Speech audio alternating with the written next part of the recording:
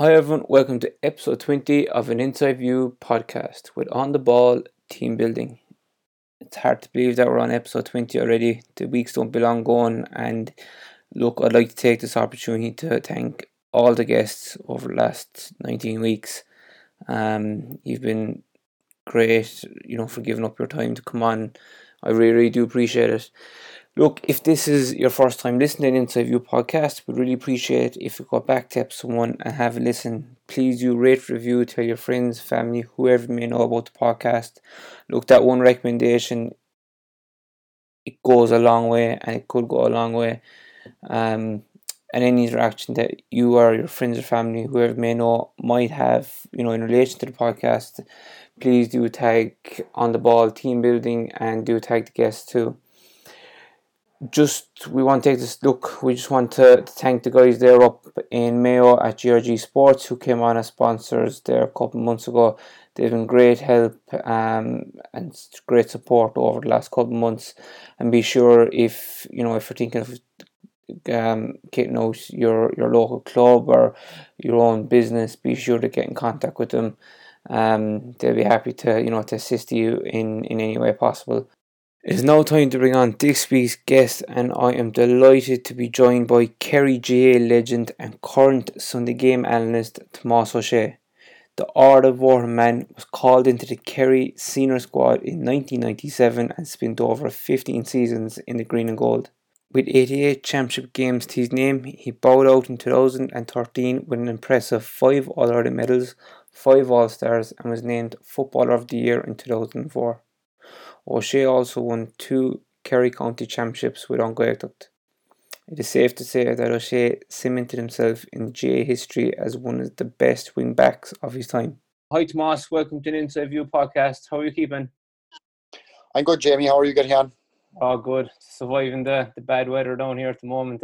And over lockdown, how was it for you? Aside from the Instagram live, how did you find things? I found it, I suppose. It was strange enough at the start. It was very strange.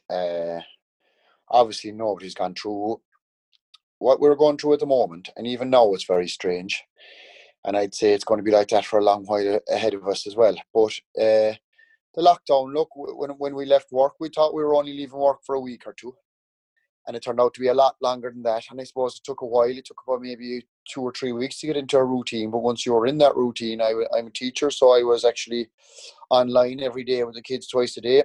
And, you did your 3 or 4 hours online and just got into a habit and routine. There was no movement around the place. We weren't traveling anywhere. We were at home, so I was getting a bit of exercise into it. And, once we got into it, I was actually enjoying it. And we had a baby in the middle of it then. And it was kind of handy, I suppose, for all of us to be at home, and it was a good time. It was actually a very good time, and I think it put a lot of things into perspective for us. And I won't say I enjoyed it because I still miss the social side of things, Jamie, and I miss the kind of the football and the sport and going somewhere and the Sunday game kicking off, and it was surreal, really. But look, I won't say we're after coming out the other side of it, but we definitely, we're going to have to learn how to live with it, I think, because it's going nowhere and I can't see it going anywhere. And the cases are rising again as we speak. And even in Cork here now, the cases are going way up.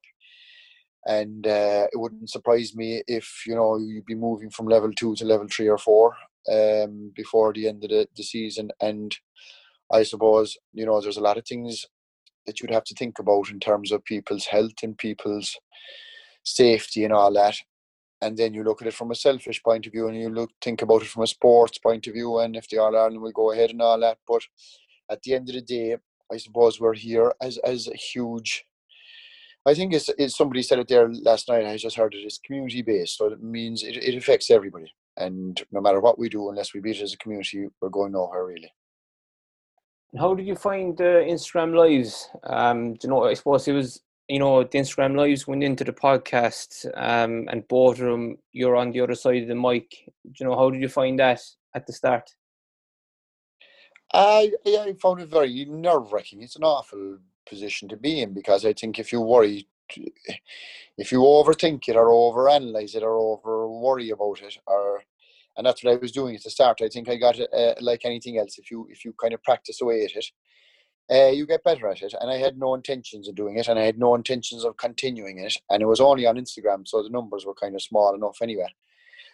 But as it went on, then the numbers were getting bigger and bigger, and we were having a bit of crack, and we were having a few laughs, and that's all I wanted to have. I wanted it to have it as if you met a fella somewhere and you were just chatting privately to them, and the only difference is, I suppose, people are tuned in, and keep it as natural as possible. And when I was going on with it, then there was a guy from Benetti, Vincent Nally, who actually, said, there might be something in it in terms of a podcast. And look, there was nothing else going on, Jimmy. There was no football, there was nothing. So it was kind of giving me something to grab onto and to actually focus in on. And it went well, and the podcast went well. So we don't know where it's going to go at, but the chats themselves, I found it easier as I went along, and I'd handpicked the guests myself, and I'd make contact with them myself, and I'd purposely not talk to them beforehand or anything like that. Just turn on the switch the last literally 20 seconds before we were ready to rock, and say, right, I'm going straight away, and off we went. And no small talk. Have the small talk inside in your interview, and that was it. And I enjoyed it, and we were lucky. We had a couple of very good guests. All of them were very good, and it's what I'd enjoy most is fellas like that I'd know but wouldn't know that well, but got to even actually know them more from that actual talk. And so it was good crack. It was good crack, James. It was light stuff. I wasn't looking for any stuff that would hang a fella or get a fella in trouble or anything like that. And I enjoyed it, and the proceedings went very well. So look, it's time consuming. That's the only thing. It's very time consuming, and if there's an All Ireland on, I don't know, is it going to continue or not. We'll see. We'll see what the plans are. I left the other two lads at that, and if they want to continue with it, organise it away, and come back to me then when you want to go. Perfect. Yeah, it's definitely very time consuming. I suppose, when when I hear your name, one thing always sticks in my mind was that I used to be with Johnny Linehan back in the day, involved with West Kerry, and when Gaelta came in with West Kerry for a period of time, you were there. You used to always be like the first one out the door with the baseball cap on. Was there a reason for that? Was that to avoid any confrontation, or was it just the way you always did it? I don't know what it was. The cap was handy because I don't know. I just had a cap on my head. I used to shower straight away. I wouldn't be hanging around the pitch. I wouldn't be. I don't know. I'd say it was kind of a pishog. It just the way a fella would get up in the morning and the way he'd have breakfast or wouldn't have breakfast. He just gets into a habit and a routine. And I suppose the habit I had was just togging off straight away into the tracksuit, into the t-shirt, and a cap over my head. And I didn't want to be doing any small talk. And I wasn't. I suppose, look, I'd be quiet anyway. And I just didn't want to be talking to anybody. And you just have the hat on you, and before you're actually, they wouldn't recognize you basically, Jamie. So by the time they might recognize you, you're gone fucking 5 yards past them. So and then you can just head off and get over there. I'd be out of there quicker than some of the supporters. I'd have the shower. There'd be fellas still coming into the dressing room, and I'd be gone. And I was rushing anywhere. I wasn't rushing anywhere, but I just got over there, and wherever you go down to town and meet up with friends or whatever it was, and chill out then after that. But no, I wasn't kind of one of these fellas that was just socially hanging around and chatting and having the laugh and the whatever after. I do that myself later on with whoever. But just to get over there quick really was the cap, because I don't really wear the cap that much anymore, but it served the purpose back in the day. I suppose, look, we have a lot of listeners there from Connecticut and Massachusetts. I suppose just to give a kind of an overview, Ardavoher, is steeped in tradition because of obviously Paddy. What was it like growing up there, and what are your early memories of the time, when things really started going back around there? Well, I suppose I grew up, Jamie, and when I was born, we moved back. We were born in Listowel, and we were born in Tralee, but we were reared in Listowel. For the first 2 years of my life, I was in Listowel. And so was Fergal, and so was Dara. And then when Mark was born in 1980, we moved back home to Ardavoher. And at the time in Ardavoher, there was only the church, my grandmother's shop, and Paddy was living there. And Tom, my uncle, was living over the road, and our own house. That was it. There was Joe Shea, then another neighbour over the road, no relation. And I suppose when you think about it, it was a quiet existence. There was no friends. There was four lads in my family, four brothers, mom and dad at home, and it was very quiet. There was no social media. So when you went home, really, that was it for the evening. It's not like nowadays where you go home and you're connected to something, where everybody's doing and what they're at, and Snapchat and what that. There was none of that. So there was no television either. We had our two channels. There was no pub at the time. Paddy didn't have his bar. So, we entertained ourselves out the back in the football. And in 1985, I think Paddy built a bar across the road, and I was about 7 or 8 at the time. And that was a big deal, because that was a kind of an outlet we had for ourselves then if we were going across playing a game of pool and all that. But I suppose as the years went by, West Kerry, and the Americans would know this, West Kerry is a lovely, beautiful area. And Paddy's bar and our house and the shop and the church is on the main road, the main Slayhead Road, and it became very busy during the summer. And you'd have students around the place, and it was a lively spot during the summer. But during the winter, it was a quiet area, very quiet area. And the constant was the family. The family were always there. So be it through busy times or quiet times, they were always there. And I like it. I love we grew up and it was in a safe area. It was very, very quiet. We were a mile back the road. We cycled everywhere. We cycled to training one side, 5 miles, and then we cycled to our own school a mile and a half back the road. We rarely went to Dingle. Where we go to Dingle on a Saturday with the old fella driving in the car. That was it. And it was kind of innocent times compared to what it is now. And I have a young fella, 14, 15, and sometimes with what's going on around the place, you'd love if he had the same upbringing that we had. And all we had then, Jimmy, there was no football, there was no soccer, there was nothing. There was no rugby, I should say. There was no hurling. It was just football. Football, morning, noon and night. Religion and football was the two key things. You could not talk to anybody without talking about football. And that's the way I like it as well. Some people are interested in all sorts. They might be interested in boating. They might be interested in angling. Whatever it is, people interested in buildings. Our thing was sport. And a lot of people back in West Kerry are sport. And, I suppose Paddy and his connection with football and connection with Kerry kind of drove us to kind of achieve or try to be as interested as we could in it.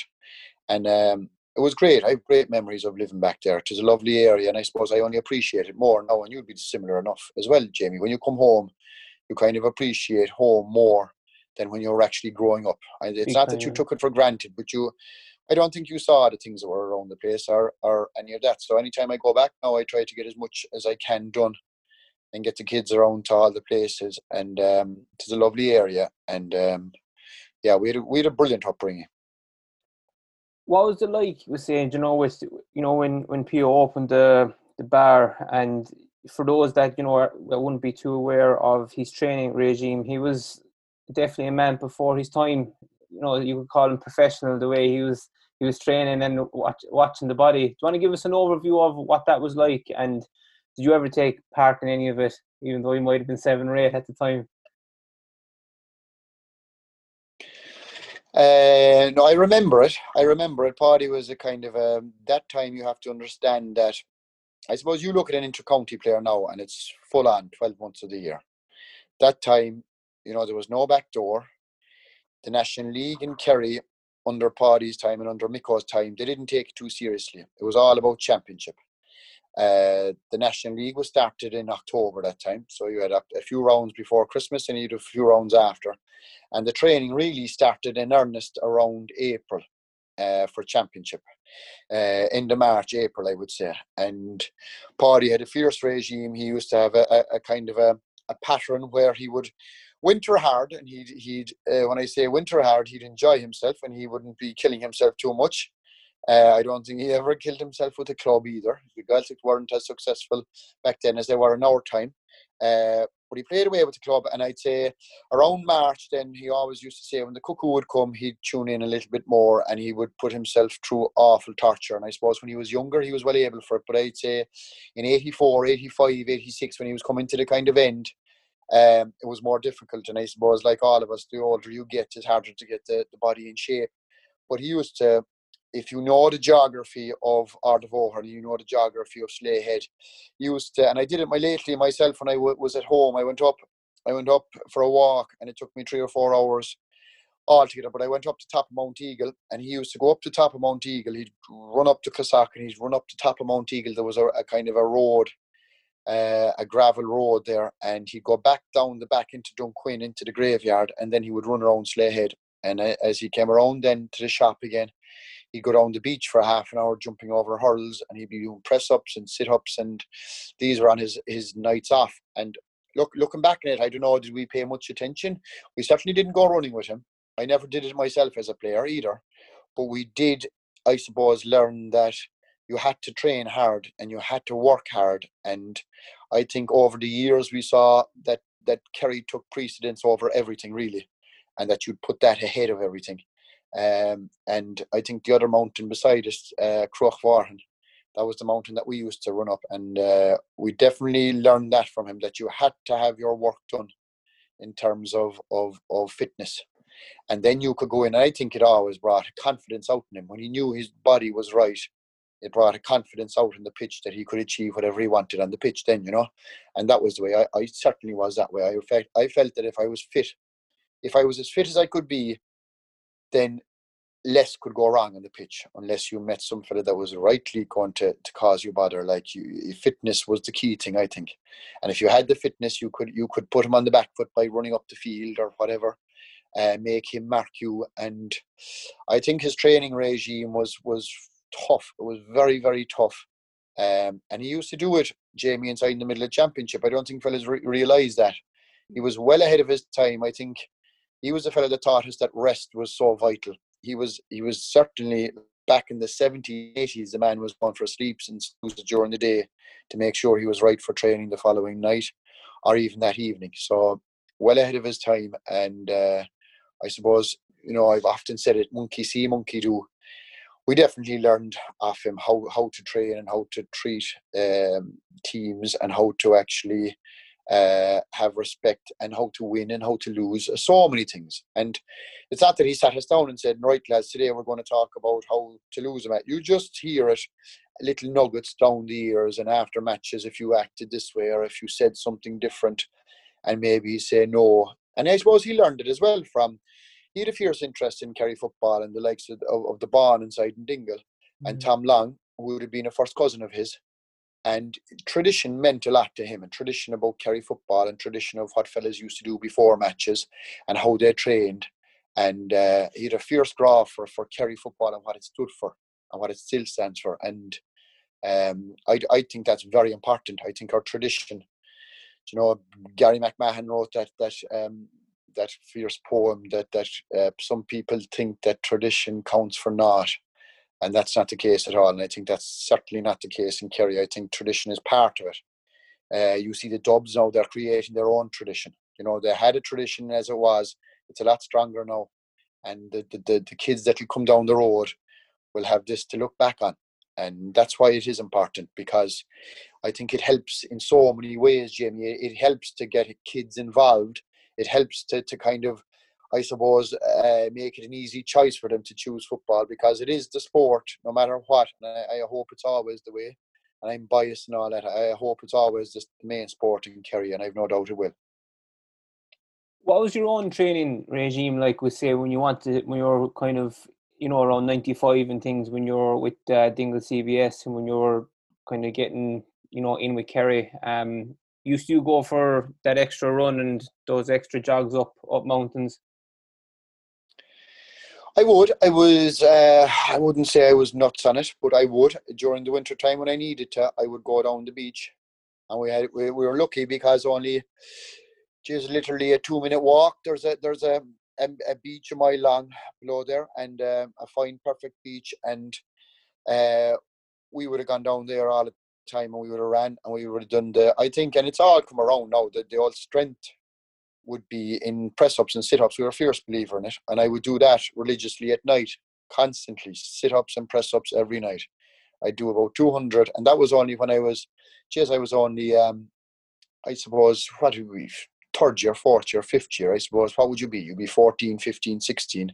And I think it stood to me. I wasn't a huge man for weights, and weights wasn't a huge thing around our time. It came later, and towards it's all weights now. And the footballers now, Jamie, are way bigger men. They're fitter men. They're stronger men than they were back in my time. But I still think that we had a natural strength built up over years because of press-ups and sit-ups, and that came from Paddy. I think there's nothing like, you can talk about all the weights you do, but if you do body or your own body weight with dips and chin-ups and pull-ups and press-ups and sit-ups, I think they're as good as anything. And I always felt I wasn't too worried. My fighting weight was 13 and a half stone. If I was 13 and a half stone, and if the body was hard, I was happy. And I used to keep the body hard by just doing press ups and sit ups and chins and dips. That was it. And that kept the body hard enough, and that I wasn't too pushed. Even when the weights came in, Jono was a fierce man for the weights, and I used to do them. But I if we had to do a set of 10, I'd always do only 7.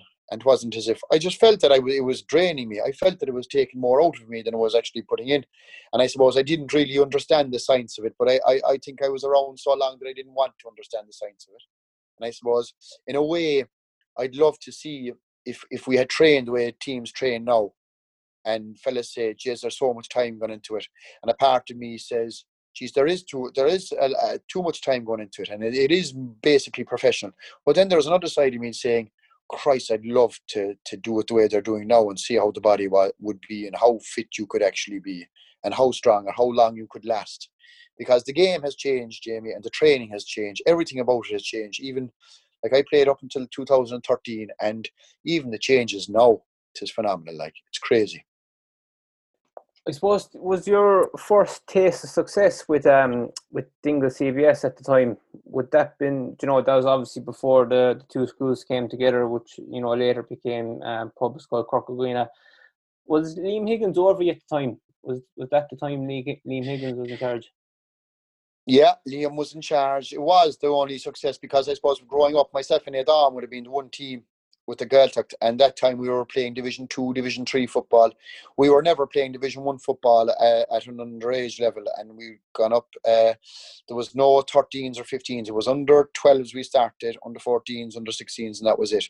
And the only hope we'd have every year would be the West Kerry Championship, and even at that we were behind Dingle a lot of the time.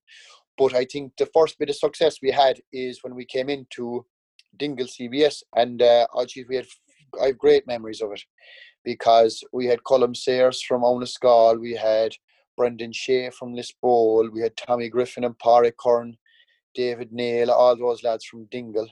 You had myself and you had Aidan, you had Sean Begley from Gaeltacht, and we had a great team. It was probably one of the most successful. I know they've gone on and they've broken all sorts of records, but back then Dingle CBS, I suppose Paddy Bond and all those fellas, Gaga Connor, all those lads won the Sullivan Cup the last time, and nobody had won it since. Even the Darrow Canada team and the Dara Shea team, which was successful enough, they won a Russell Cup, but they never won the Sullivan Cup. The Sullivan Cup is the big one in Kerry. It's the senior colleges, 18 and a half.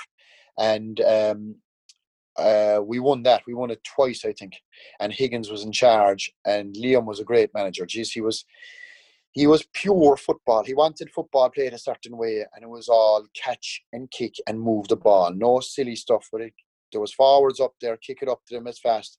They had to win their ball. It was all real old-fashioned style. We didn't do much on tactics. The tactics were simple and the tactics were basic, but the tactics were effective because we had a good team.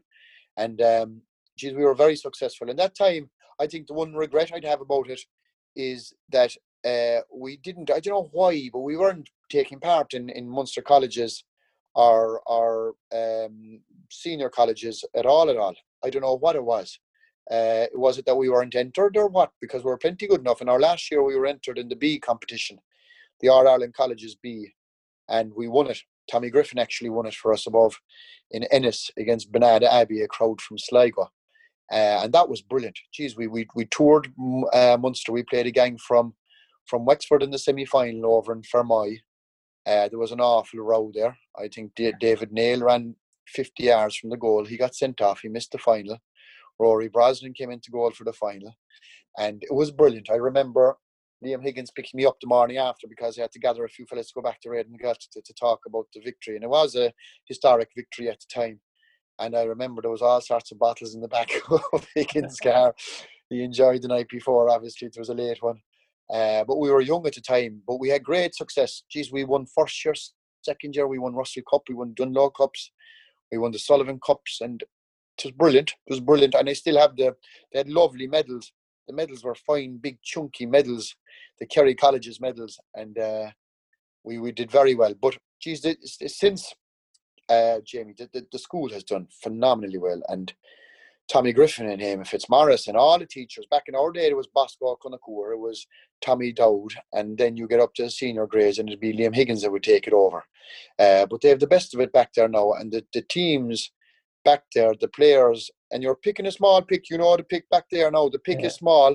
You'll have a few lads coming in from Owenascal, you'll have a few lads coming in from Lisbole, a good few lads coming in from Lisbole. You'll have nobody coming in from Castlegrery. They have their own secondary school down there. And it'd be Gaeltacht and primarily Dingle, I suppose, would be there. And that's what made like what they achieved winning those Hogan Cups is phenomenal with the pick they had. Tiny, tiny pick. And what they achieved and the pool of players and the minors that they served Kerry with. It was phenomenal. It was brilliant. I have fond memories, brilliant memories. Got me through school, Jamie. I hated school. I hated actually study. I hated all that. But the football, geez, once the bright evenings came, I was delighted. I loved it. I used to sit beside Sean Begley from Gran, and geez, I used to hate it. He used to miss school a lot, and I'd be looking at the door to see would he be in, because all we do all day be picking teams. We'd pick the first year team, we'd pick the second year team, we'd pick the Hogan. Not the Hogan Cup team, we'd pick Sullivan Cup teams, we'd pick everything. We'd pick Gaeltacht teams, we'd pick Gaeltacht senior teams if they're in West Kerry. And I used to have a hardback copy book. And all that would be inside and it would be teams. And we'd have it neat as a whistle inside and they'd be the best of it. And, geez, it was happy days. There was no worries or stresses that time. When did the intercounty scene kind of come to the fore? I know you were there, with the minors and you run 21s and juniors, but when did you kind of go into the senior setup? I went into I was a minor in '96, and we went to the All Ireland final, and in '97 then I was called in. So I would have been young. I would have been just turned. I would have been 18 years of age. I would have been 19 maybe that June, but I was doing my leaving cert. So my parents wouldn't allow me go in. And Paddy was the manager of Kerry at the time, and I'd be across the road and I'd be chatting to him every day. And Paddy was a rogue and a character himself. And Paddy was telling me all the time that he wanted to bring me in for trials and to get involved with the Kerry seniors. And I thought he was joking. But he kept going on about it. And I went in. I missed the Munster final because obviously I was doing my leaving cert, but I went in and I got onto the squad then for the All-Ireland semi-final. And I got in for the final. I played Cavan, I think, in the All-Ireland semi-final, and I didn't tug out that day. There was 24 that used to tug out that time. The squads were way bigger now. And I tugged out for the final. I was number 24 in the final in 1997, so that was the first time. And it was a brilliant year, Jamie, because Kerry hadn't won since '86. And it was like, yes, there was such a buzz. There was such a wave. Kerry had won the Munster final in '96. There was a feeling that under-21 team, Dara and Kinnaid and Dennis Dwyer and Barry Shea and all those players were going to deliver, and they did. It was a phenomenal year, and I was sitting on the bench. And it still goes down as the greatest performance I ever saw on a football field by Maurice Fitz that day. It was absolutely untouchable in terms of, geez, they couldn't mark him. Poor all Holmes had a horrendous day on him, and I don't think anybody, it didn't matter who was marking him that day. He just he was zoned in, left, right, either side, no matter how far out you were, sideline, whatever it was, everything was gone over. And it was phenomenal. And the homecoming was brilliant, and you could see what it meant to the people of Kerry. So my first year involved, I was a sub, and it was they won the All-Ireland, and it was the start of something brilliant in Kerry, Jamie, because that team and then our own team, because I was under 21 up until 99. So I played 3 years under 21, and we contested two All-Ireland finals. So the talent was coming through, and it was a backbone of the team for whatever you can say for 10 years anyway. The 10 years after, the backbone of those teams, Kerry won the All-Ireland under 21 in 95, 96, 98, and we contested a final in 99. So that's what backbone the team for the next 10 years. And geez, we had great times, brilliant times. And in 97, did you get a medal from being part of the panel, or you were saying you were part of the 24? Did you get a medal that year? So would you have 6 All-Irelands, or was it 5? No, I didn't get a medal, so it wouldn't count. If it was today, no, you'd get a medal if it was. Back then, every county was different, Jamie. Every county had a tradition, and the tradition in Kerry always was 21 medals. 21 medals. So what would happen is you play your Munster Championship. The Munster Championship and the All-Ireland Series were two different competitions as such. So if you were playing in Munster, for example, 97 is a great example, right? 97, Mike Hassett was the captain of Kerry. Lawn Rangers had won the county final in 96. So Mike Hassett was captain of Kerry, and Mike Hassett captained Kerry to victory over Clare, above in Limerick, and he lifted the cup. Now, Mike Hassett picked up an injury of some sort.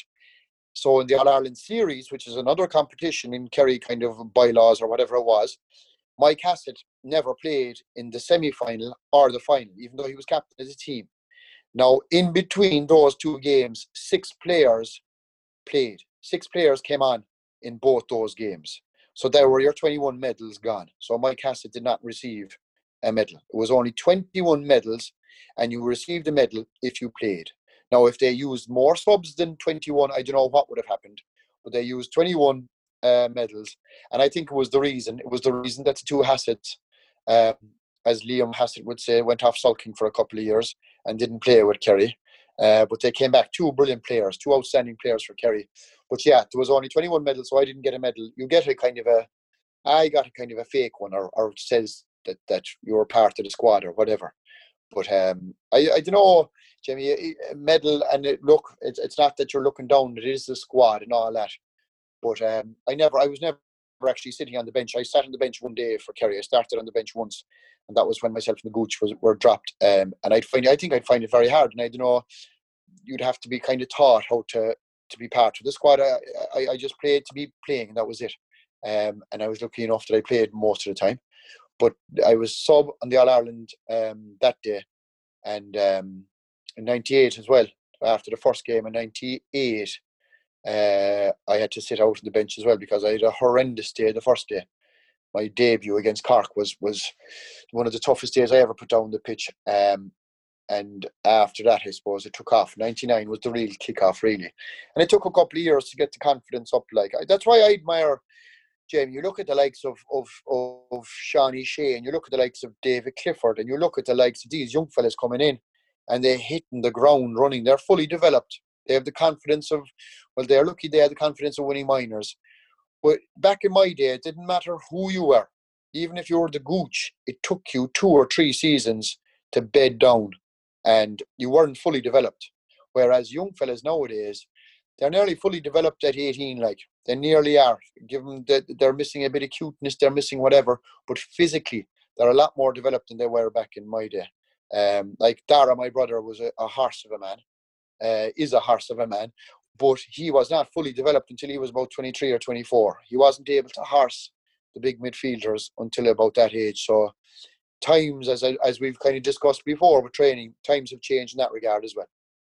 The first All-Ireland was in 2000. I remember I was actually at that game, so I was very young then. But what was it like, kind of, say, getting over the line? Was there a bit of a monkey off your back, did you feel? Oh, yeah. I mean, if you had an All-Ireland medal, Jesus, in Kerry, it's all with All-Ireland medals, and that's not being cocky or arrogant, but you would feel it. You would, if you didn't have an All-Ireland one, or if you didn't play on a winning All-Ireland team.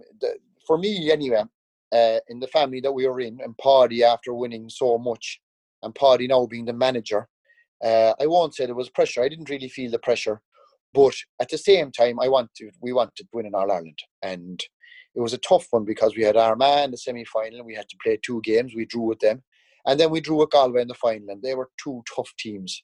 Both those teams won All Irelands themselves, and that Galway team, geez, there were some footballers in it, unreal, and they should have possibly beaten us the first day, but we got away with it. And the second day, we got away with it. Maurice Fitz had a huge part to play in those All Irelands, coming on against Armagh, coming on against Galway.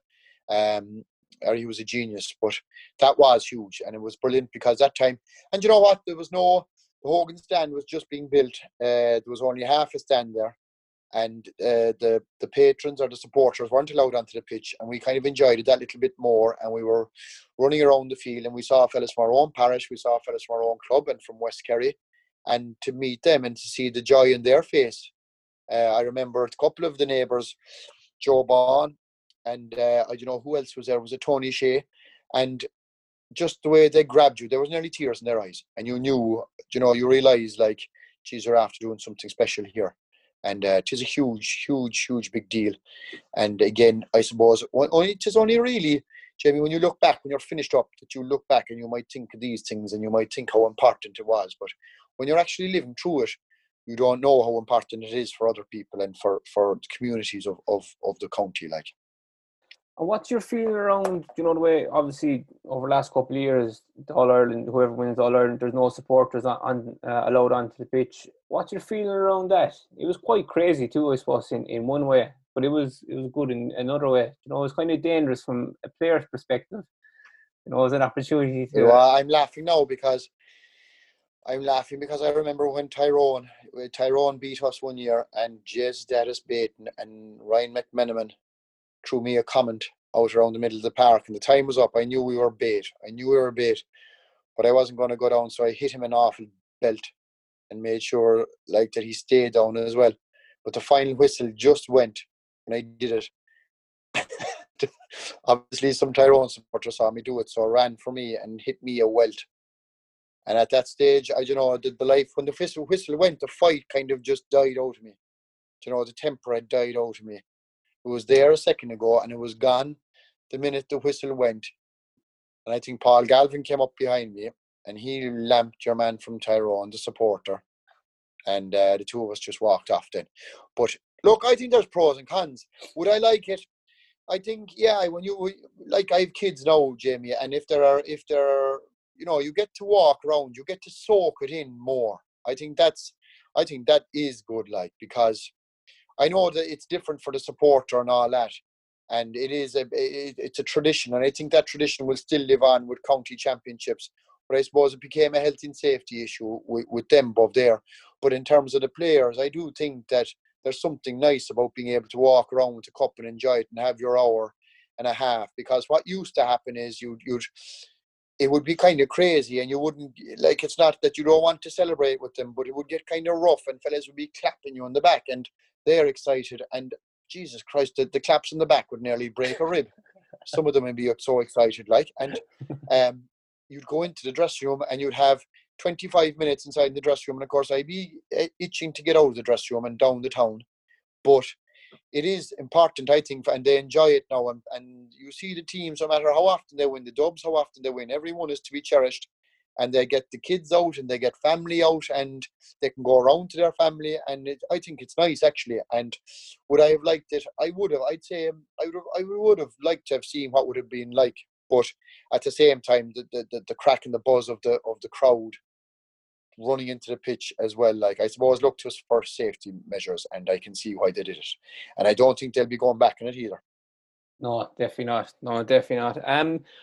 I suppose just to kind of paint the picture, I remember it, the golden years. I wouldn't say the golden years, but the early noughties, you were flying with the Gaeltacht as well. Geez, you had some strong team, and you obviously were West Kerry up to 98, won the intermediate, and then went on your own in 99. Do you want to give us an overview of what those years were like? Like in 2000, you just lost out to Crokes. It was a very low scoring game. I think there's a point in it.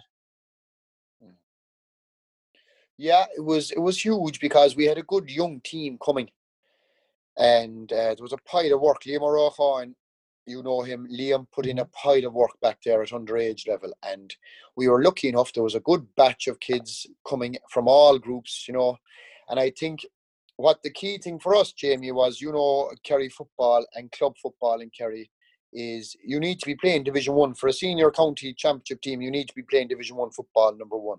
But at the time, we were very successful, and we had a pile of fellas in the county squad.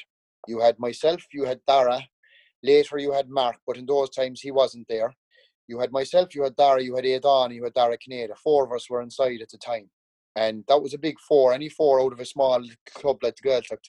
But we had such good club players. You had the Cahill Dowds, you had the JJ Carduffs, you had the Kevin Welches, you had the Connor family behind there, you had Shawnee, you had Mickey, and you had Jimmy, and Sean Sheehy was there. And you had a very good squad. And those fellas, even though we'd only play maybe 2 or 3 at most county league games during the year, they never went down to Division 2. So for 7 or 8 or 9 years, they kept it going and they kept it solid.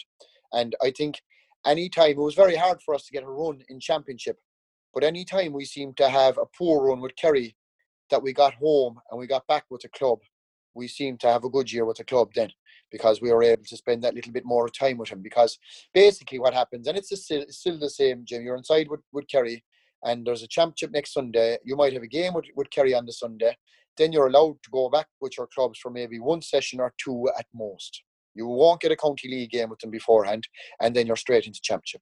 So you had to hit the ground running, and it was very hard for a club manager with 4 or 5 inter-county players, and that became worse. There was at one stage, there was 7 of us inside there. You had Ronan Flaherty, you had Mark, you had Rob Fitz inside there as well, and it was very difficult. But we went on a run, and it was absolutely outstanding. We played Dr. Crokes in the county final in 2000, and we were raw, and we came back in 2001, and we won it against Stacks. 2002, I think we went out fairly timidly, but 2003, then we won it again. And I often say to a couple of lads back there, we could have won more, and I think we could have won more. That team was good enough to win more. It was a good club team, but it was never going to last, Jim. We don't have the numbers. We're not a town team. You know the area back there. The area is huge. I'll say that the area is massive, but the population in terms of families back there isn't that very big, and it's very hard for rural clubs like we have in West Kerry, South Kerry, East Kerry. It's very hard to keep it going, you know. And we had a great run, and Jez, we enjoyed it. The crack you had with your own mates and your own club, and the success on top of it, it was brilliant. And I think what we enjoyed more than anything was the supporters. The supporters, geez, they got some days out of it. You think of COVID now, you think of social distancing. Jesus, there was anything but social distancing back that time. And Paddy Mahoney was the sponsor, and he had a hotel inside in Tralee, the Meadowlands Hotel, and that's where the Gaeltacht team would eat after the match. And there would be music, and there would be crack, and there'd be all sorts of fun. And I think we used to always, the players would join in, everybody would join in, and the party would move west, and we'd stop all the way along back. You know, you stop in Onascal, you stop in Lisbole, you stop in Dingle. We always loved and we enjoyed stopping in Dingle after winning a county final, because you know yourself now, the banter that goes on between Dingle and everybody behind there. You know, Dingle have a fierce club, the Townie club. Everybody wants to beat Dingle.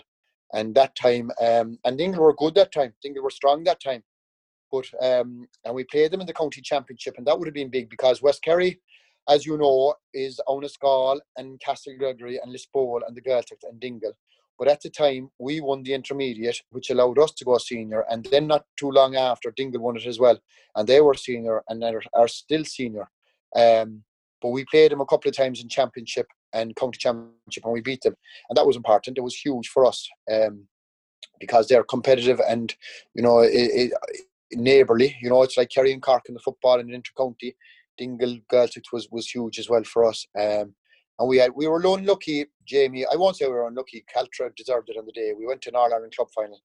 And I suppose the biggest regret I'd still have to this day is that we didn't win that day.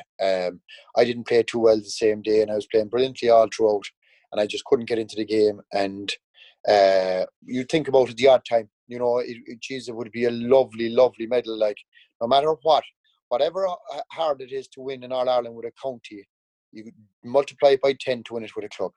You see what Carafin are doing, like, and it's phenomenal what they're doing. It's crazy. I find it hard to understand how you could win 3 All-Ireland club titles in a row.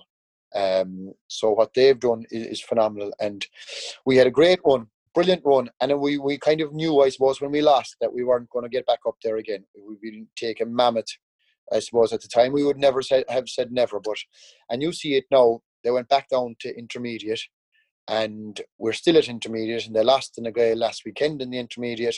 It's very hard to build that back up, and Caltra in Galway were very similar. Caltra didn't come back. It was a small parish club like ourselves as well, and they hadn't been heard of. Neither had we been heard of before we got up to Croke Park. But it was some achievement to get up there. You know, you think of all the great clubs around the country, and you know, we beat Castlehaven in Munster, we beat St. Senans of Clare in Munster, we beat Bridget's of Dublin in the semi-final, and nobody gave us a prayer. And it was phenomenal. They were coming from London, they were coming from America, they were coming from Asia, Australia, and it was great times. But it was just a pity we couldn't deliver it, just for the people of the club and the people of the parish. And but those things happen. We had great times, and we had great crack with the club. Mighty crack. The crack was endless. And I suppose, you know, looking back at it now, do you think, you know, you should have won a few more county championships and even West Kerry championships during, we say, that period? You know, when you had the likes of the Treve O'Shea's, and you had Darrow Kinnaid and Aidan and the rest of the lads. Yeah, I think what used to happen, and this is being honest about it, it's not that we didn't want to win West Kerry championships, but we'd be flat out all summer. Training was intense, and at that time Kerry were thereabouts, so you'd be going till September anyway. And then you were expected to go back with the club, which was fine, and then play county championship, which you did. And then in the depths of winter, you know, I'm talking, depending how successful you were with the club, you'd be talking November, December, and championship. And you'd come back and you'd tag off, and it's not that you didn't want to be there. Of course you wanted to win a West Kerry championship. But what was happening in between, Jamie, was we were having our downtime in between. Like, so you'd have your nights out in between. And it wasn't that you were disrespecting the Gaeltacht or anything like that, but you weren't taking care of the body as well as you would be during the summer. And if I could say, I can't underemphasize it, that we wanted to win, but we weren't the same players in the month of November that we were in the month of September. And it was impossible. I think it's impossible. And I think any player or any inter-county player tells me that they're fully enjoying life and fully enjoying football and they're not. They can't be. Like, and maybe they get their kick is doing the training and all that. But we actually, and it's not that we were over enjoying it, but we had a healthy balance back then. And I think, look, each man to himself, and each man is different, and each man doesn't think they need that. But we socialised well during the winter. Winter was our downtime. And if a match was on a Sunday, we could be out the weekend before, and we tune in maybe the Wednesday or the Thursday before a match. And maybe that was right, maybe that was wrong. That was the way it was being done by lots of people, because I was in college that time. And, you know, I suppose it was difficult. It was difficult to tune in. And it was the club would be living for it, and the club would be waiting for it. But inter-county fellas would be training from January to November, and still going hard in November. And still going, and geez, I found myself getting cranky with it. Then you'd be getting cranky on the pitch, and you'd be getting sent off, and it'd be a long season. And you know, it's not that you'd be hoping that you'd lose, but you weren't sorry to see the end of the season at the same time. And I know when Jack O'Connell took over in 2004, you yourself and was it Mark that slipped away from a team building event going up to McKitty Curry Reeks. Is there any truth in that? No, it was myself and Dara actually. Was it Dara? I'll tell you what it was like. I couldn't understand it, you know. And look, you're in that game now, team bonding, and there's a huge benefit in team bonding, huge. But I suppose that time I'd see team bonding as differently as I saw it then. I'd see team bonding back then as going out on the night out and having crack and having banter and enjoying it and relaxing, have a bite of grub and go out for a few jars after and have a bit of crack.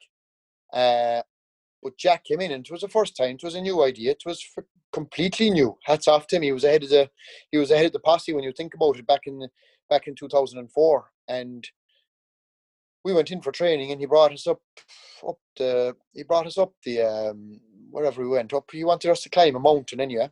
He wanted us to climb a mountain. I didn't see, geez, if you told me that I was going to win something, or if it was going to help me with the football, or if it was something like, if you told me even that we were going to have a match above there or something, there was a pitch above there or something, I would have I would have bought into it.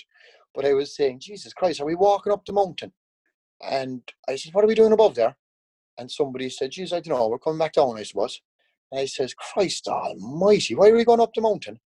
And I couldn't get it. I couldn't get it, like that it was a team bonding and that we'd actually do it together, and the benefits of doing something together, and the fact that if you do that together, you could do the same on the pitch together. And it didn't cross my mind at all. I just could not make the fucking connection. So one of the selectors was Johnny Quality, and Johnny was moving on in years, a great football man, a Killarney Legion man. And myself and Dara spotted Johnny going to the left, and I said to Dara, I says, that fella isn't going up the mountain at all. I says, what we'll do here now is, I bet you there's somebody coming to collect him. So we fucking just slipped away quietly. There was enough happening and enough we weren't even noticed, slipping over. The car pulled up before Johnny even could tell us, don't get into the car. We were sitting in the back seat. And poor old Johnny didn't have the balls to say, get out, lads, and go up the mountain. Because if he did, I'd say we would have. But he didn't put up any fight.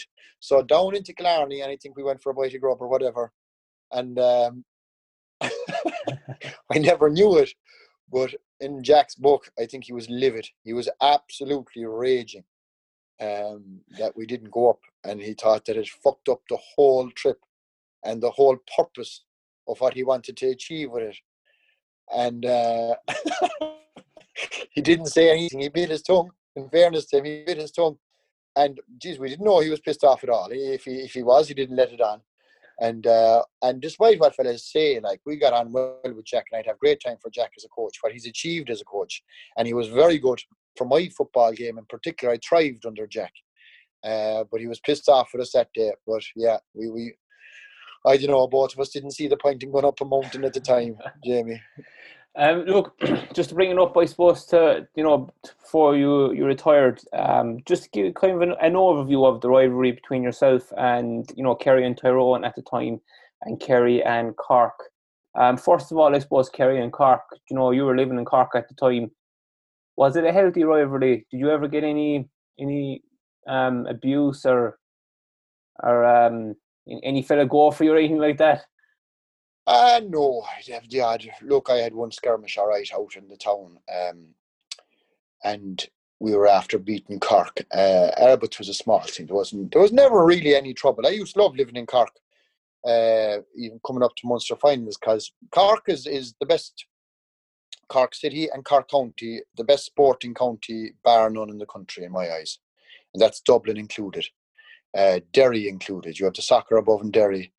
Galway is mad. Limerick is the rugby mad. But Cork has everything. Cork has the football, it has the hurling, it has the soccer, it has the rugby, it has the basketball, it has the hockey, everything they have. And I suppose, like, you'd have Munster players. Munster were going well at the time. They'd be walking around the place. So a Kerry footballer wasn't going to be, nobody be paying attention to him. And I loved it. You go down the street in Tralee, Jamie, and you'll meet 10 fellas. You walk up from one side of the Denny Street up to the top of the other side of Denny Street, and you're playing with Kerry. You'll be stopped 10 times. And I found that a pain in the arse, to be honest with you. And it's not that I don't want to be rude, or it's not, but I didn't want to be talking football about what was going on inside in Kerry, or I didn't want to be talking to the match because it would mentally drain you. And down in Cork, nobody asked me. Nobody. They wouldn't even know who I was. And that was brilliant.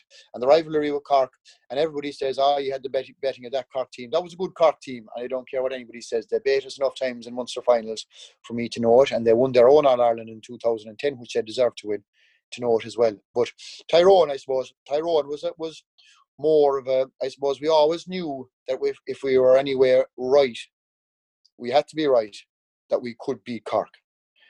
But Jesus, we couldn't get on top of Tyrone. And every time we played them, we thought we were there. We thought we had enough done. We thought we were going well. And watching Tyrone and the way they were going, we felt we always had enough for them.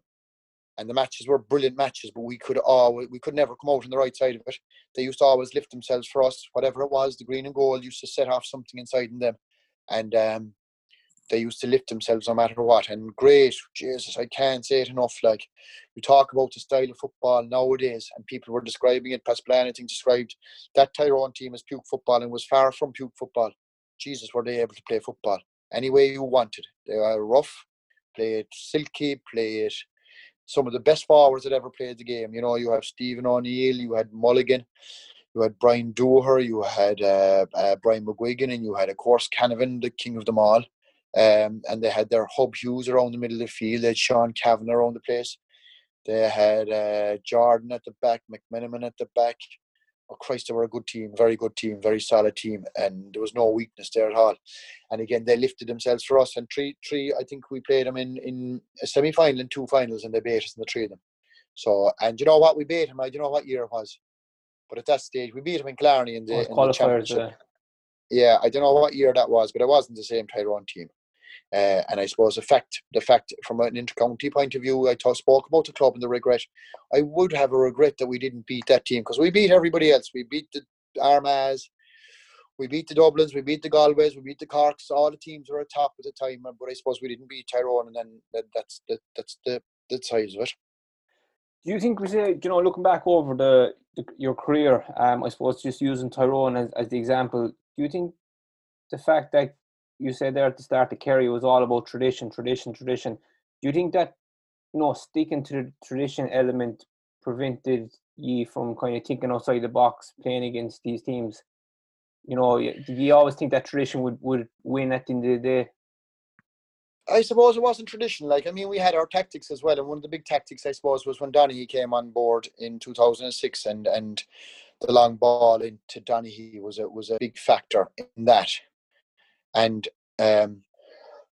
excuse me, I think during the lockdown there was a lot of games on, and people were watching a lot of the old games, and watching those games, and you'd watch the old Tyrone games, and the amount of ball we kicked away, the amount of ball I kicked away, you'd look up, but that was the way it was being played that time, Jamie. Mm-hmm. There was never, like, if you gave away 4 balls in a match nowadays, right, by kicking it 30, 40 yards, you'll probably be taken off, right? But back in our day, you kicked the ball, you kicked my 5 or 6 balls in, but it wasn't more so the fella that kicked it. It was why the guy inside didn't win it, more so. Do you know what I mean? So if you were a forward inside that time, we had Johnny Crowley inside there, we had Dara Kinnaid inside there. There was a lot more 50-50 balls put into forwards that time. And that was the style of play that was being played, right?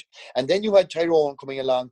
And I think tactically, they kind of set up stall a little bit more, where they started becoming more defensive. And then teams had to think their way around how to beat more defensive teams. And one of the ways we thought would be kicking a long ball in. But I think, and this is where I think we had probably the best forward in the country beside Donaghy at the time, Gooch. And if you had one regret, how we weren't coached. And outside him, we had Declan Sullivan. And if you look at it now, Jesus, what a threat that team would be now. Because you could run it. You could run it with the backs we had. You could actually go through the half-forward line with Declan Sullivan as pivot inside in it. And you could go long into Donaghy and long into Gooch. And you didn't have to pike it up in the air like we used to have to. And looking back on it now, you would love to say, Christ, give me that Kerry team there and I'll train them for 2 months solid and we'll come back and we'll play. And I'd love to have done that. I think we had the raw materials to play different styles, but it just wasn't what was there at the time. People weren't thinking that far outside the box in Kerry. And your question was tradition. Yeah, I think tradition maybe held us back a small bit in that regard, and that we weren't tactically as cute as we should have been, and we weren't maybe willing to try it up both ways, because we were too direct at times, way too direct at times, and we bypassed Declan on the 40 an awful lot of the time as well. Do you know, over the years, how did you find the build-up to games changed? I suppose, compared to 97 to your last All-Ireland, obviously got more professional. Do you see a big change throughout the 15 years? For me, no, the build up to it. Well, I was teaching throughout those years. I was in college. Well, if I was in college, I was back at home. But as the years went on, most of my years were spent teaching. And I had a similar routine. I could tell you right now, I'd take the Friday off. I had a good principal. I'd take the Friday off. I'd rest up all day Friday. I'd take it so easy. I'd hydrate. I'd mind myself. I'd just sit down. I wouldn't exert myself. I might go for a walk. On the Saturday then, I would travel from Cork to Mallow and meet the train that was after coming from Tralee and Killarney. I'd get on the train in Mallow. I'd eat my dinner in Douglas before I go out there, go down to Barry's, and I'd eat my dinner. I'd get on the train in Mallow, bit of crack on the train with the boys on the way up. I'd love to journey up. We'd have a cup of tea, a few biscuits or whatever we'd have, and a bit of crack and a few games of cards, and the banter would be on into the hotel. I'd be rooming with Dara. I roomed with Eamon Fitzmaurice as the years went on, and the nerves will be there from the meeting that night. Watch up for the match maybe, or I found the night long. You know, you'd be walking around the corridors above and in and out of fellas' rooms and hopping ball and messing and whatnot. And the morning was the killer. Breakfast, and from maybe 10 o'clock until we left the hotel about 1 o'clock. That was the longest 3 hours of the whole day and the whole week. And the nerves would be setting in, and you'd be thinking and focusing, and you couldn't eat, and you'd have to force yourself to eat around 12 o'clock, 4 hours before the game, or what I'd eat. You get a bit of pasta into you, get a bit of chicken into you, onto the bus, and then into the dressing room, and another fucker of an hour to kill inside the dressing room before you go out. And once you got out, then once 3 minutes of the game was started, everything was grand. You might as well be playing back in Gollers. That's, you know. But then the only thing that changed, I think, in the build-up was on the training. I put it like this, Joe. The biggest change I saw in 1997, Paddy was manager. And the on the Thursday night before the Sunday, that's 4 days out now. Thursday, Friday, Saturday, Sunday. What we would do on the Thursday night is he'd leave us out to the pitch. We'd take maybe 5 minutes of kicking up the top goal. Backs would go inside the goal, forwards outside. No drills, nothing. Down to the other end, a few kicks. That's it. Then off you go, lads, tag off. And if the free takers wanted to stay out in the pitch, but our training session was about 20 minutes with maybe a chat at the end of it. Maybe a 15-minute chat. Party would try to rev us up on the Thursday night, down for grub, home. What changed in the years, the biggest change I saw was meetings and analysis. And when I was growing older, I'm into my 30s, I was 35 when I stopped playing with Kerry. I cracked me up. The meetings would crack me up. I'd have a young family at home. I'd leave home at 4:30 for training, and I wouldn't get home till about 11:30, 11:45.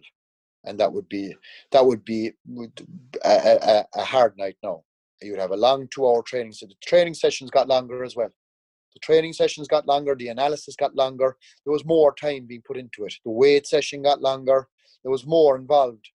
And for a fella that was maybe 10, 12 years doing it one way, and then this was coming in, that was the biggest change of all, was how time-consuming it was in every aspect of it.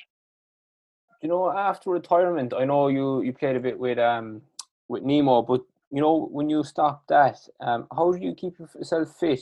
Would you always kind of go for a run? Like, you know, some players that have rituals even when they retire to go, you know, they stick maybe a run in the morning or once a week, twice a week.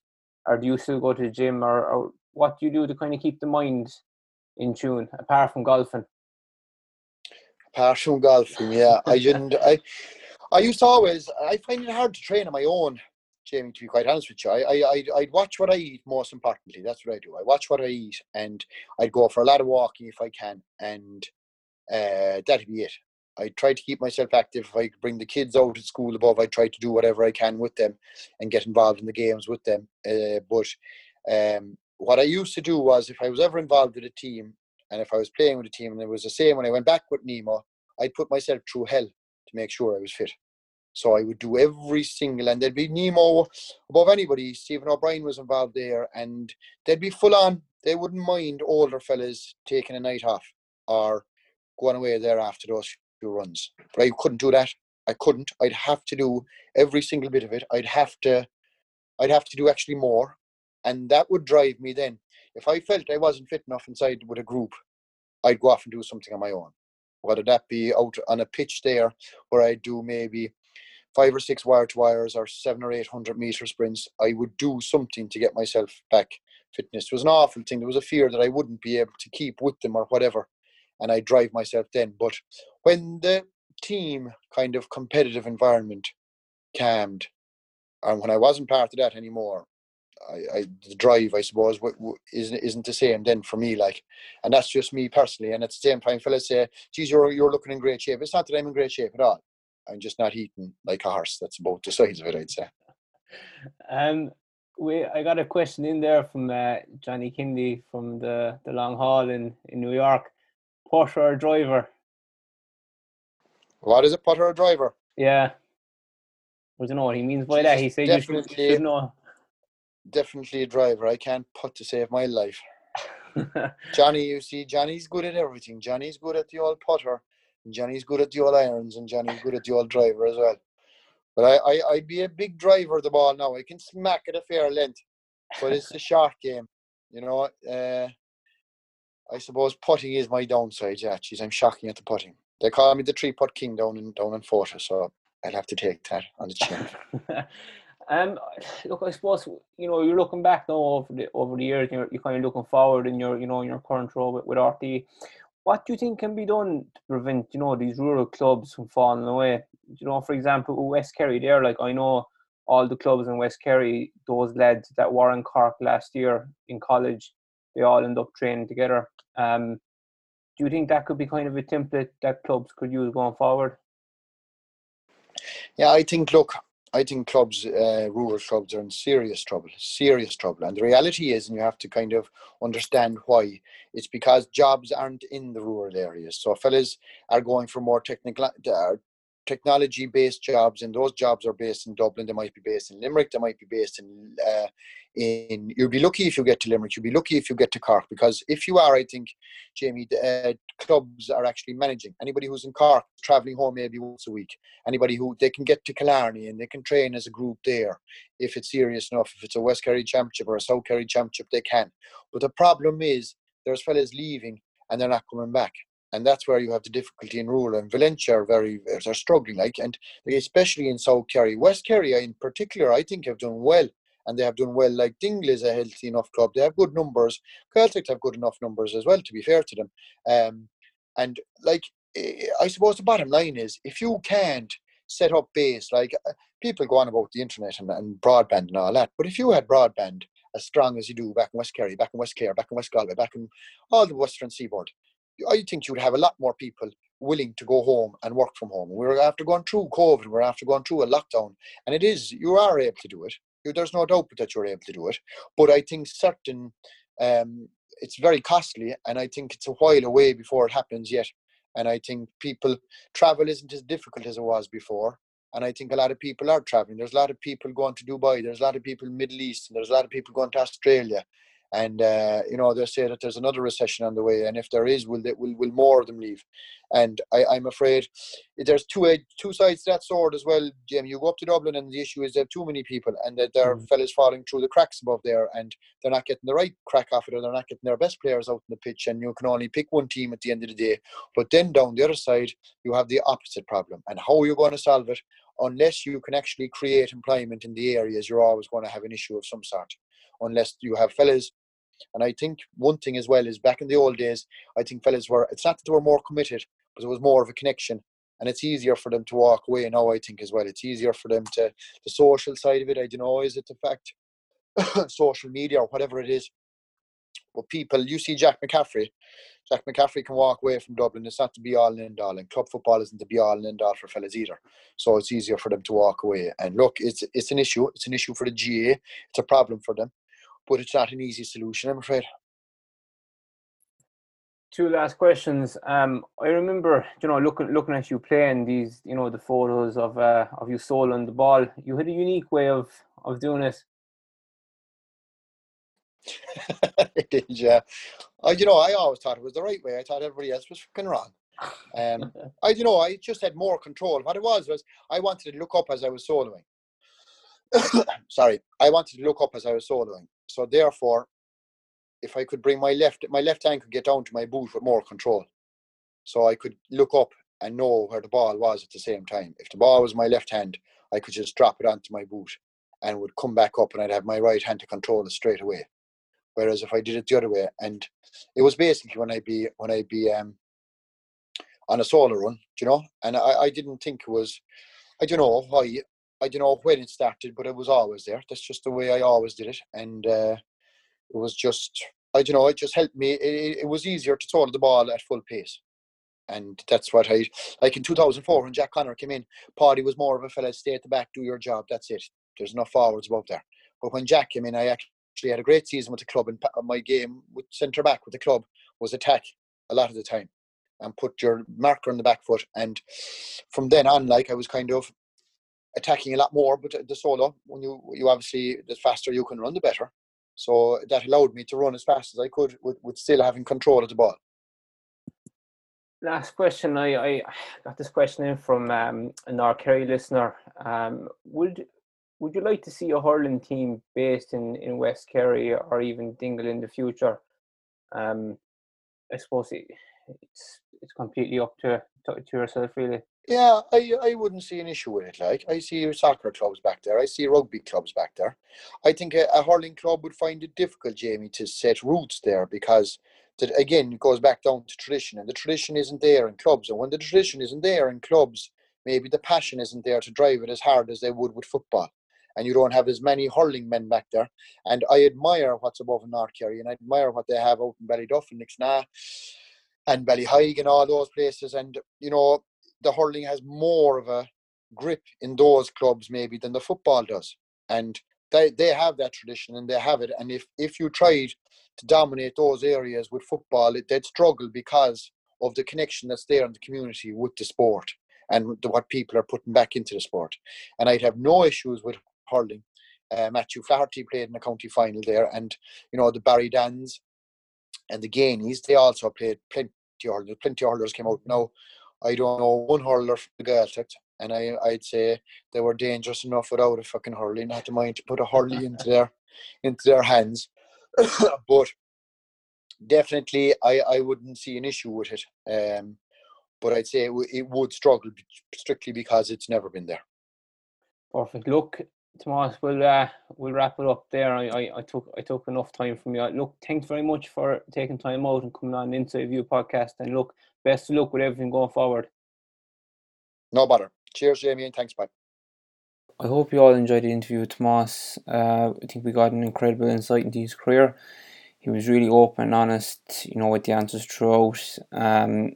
Look, personally, I do think he really epitomised what a Kerry footballer is. He always led by example, and he played an incredible amount of pride and passion on the pitch. It was great to watch him in a full flight. Very few people were able to stop him. And look, personally, I will never forget, see him in the flesh in full flight, whether it was in Croke Park or whether it was in Gallerus. It was always a joy to behold. Again, look, Tomas, thanks a million for taking time out and coming on the Inside View podcast. I really do appreciate it. That is all from us now on this week's episode. So please do get in contact with the podcast if you have a story, from being part of a team, whether it's a sports team or a corporate team. Please do let us know. Don't worry, everything will be kept confidential. Don't forget to rate, review, and tell your friends, family about the podcast too. And please do go over and follow us on our social media channels, to be kept up to date on what we're doing on a daily basis here at On The Ball Team Building. You'll find us on Instagram, it's at _On The Ball Team Building. Over on Facebook, it is On The Ball Team Building. And over on Twitter, it's at We Are On The Ball 2. That is the digit 2. Have a lovely week and be sure to tune in again next week when we have another exciting guest. Till then, please do stay safe. And remember, cred, unit, fain. Talk to you all soon, and thank you very much again for listening.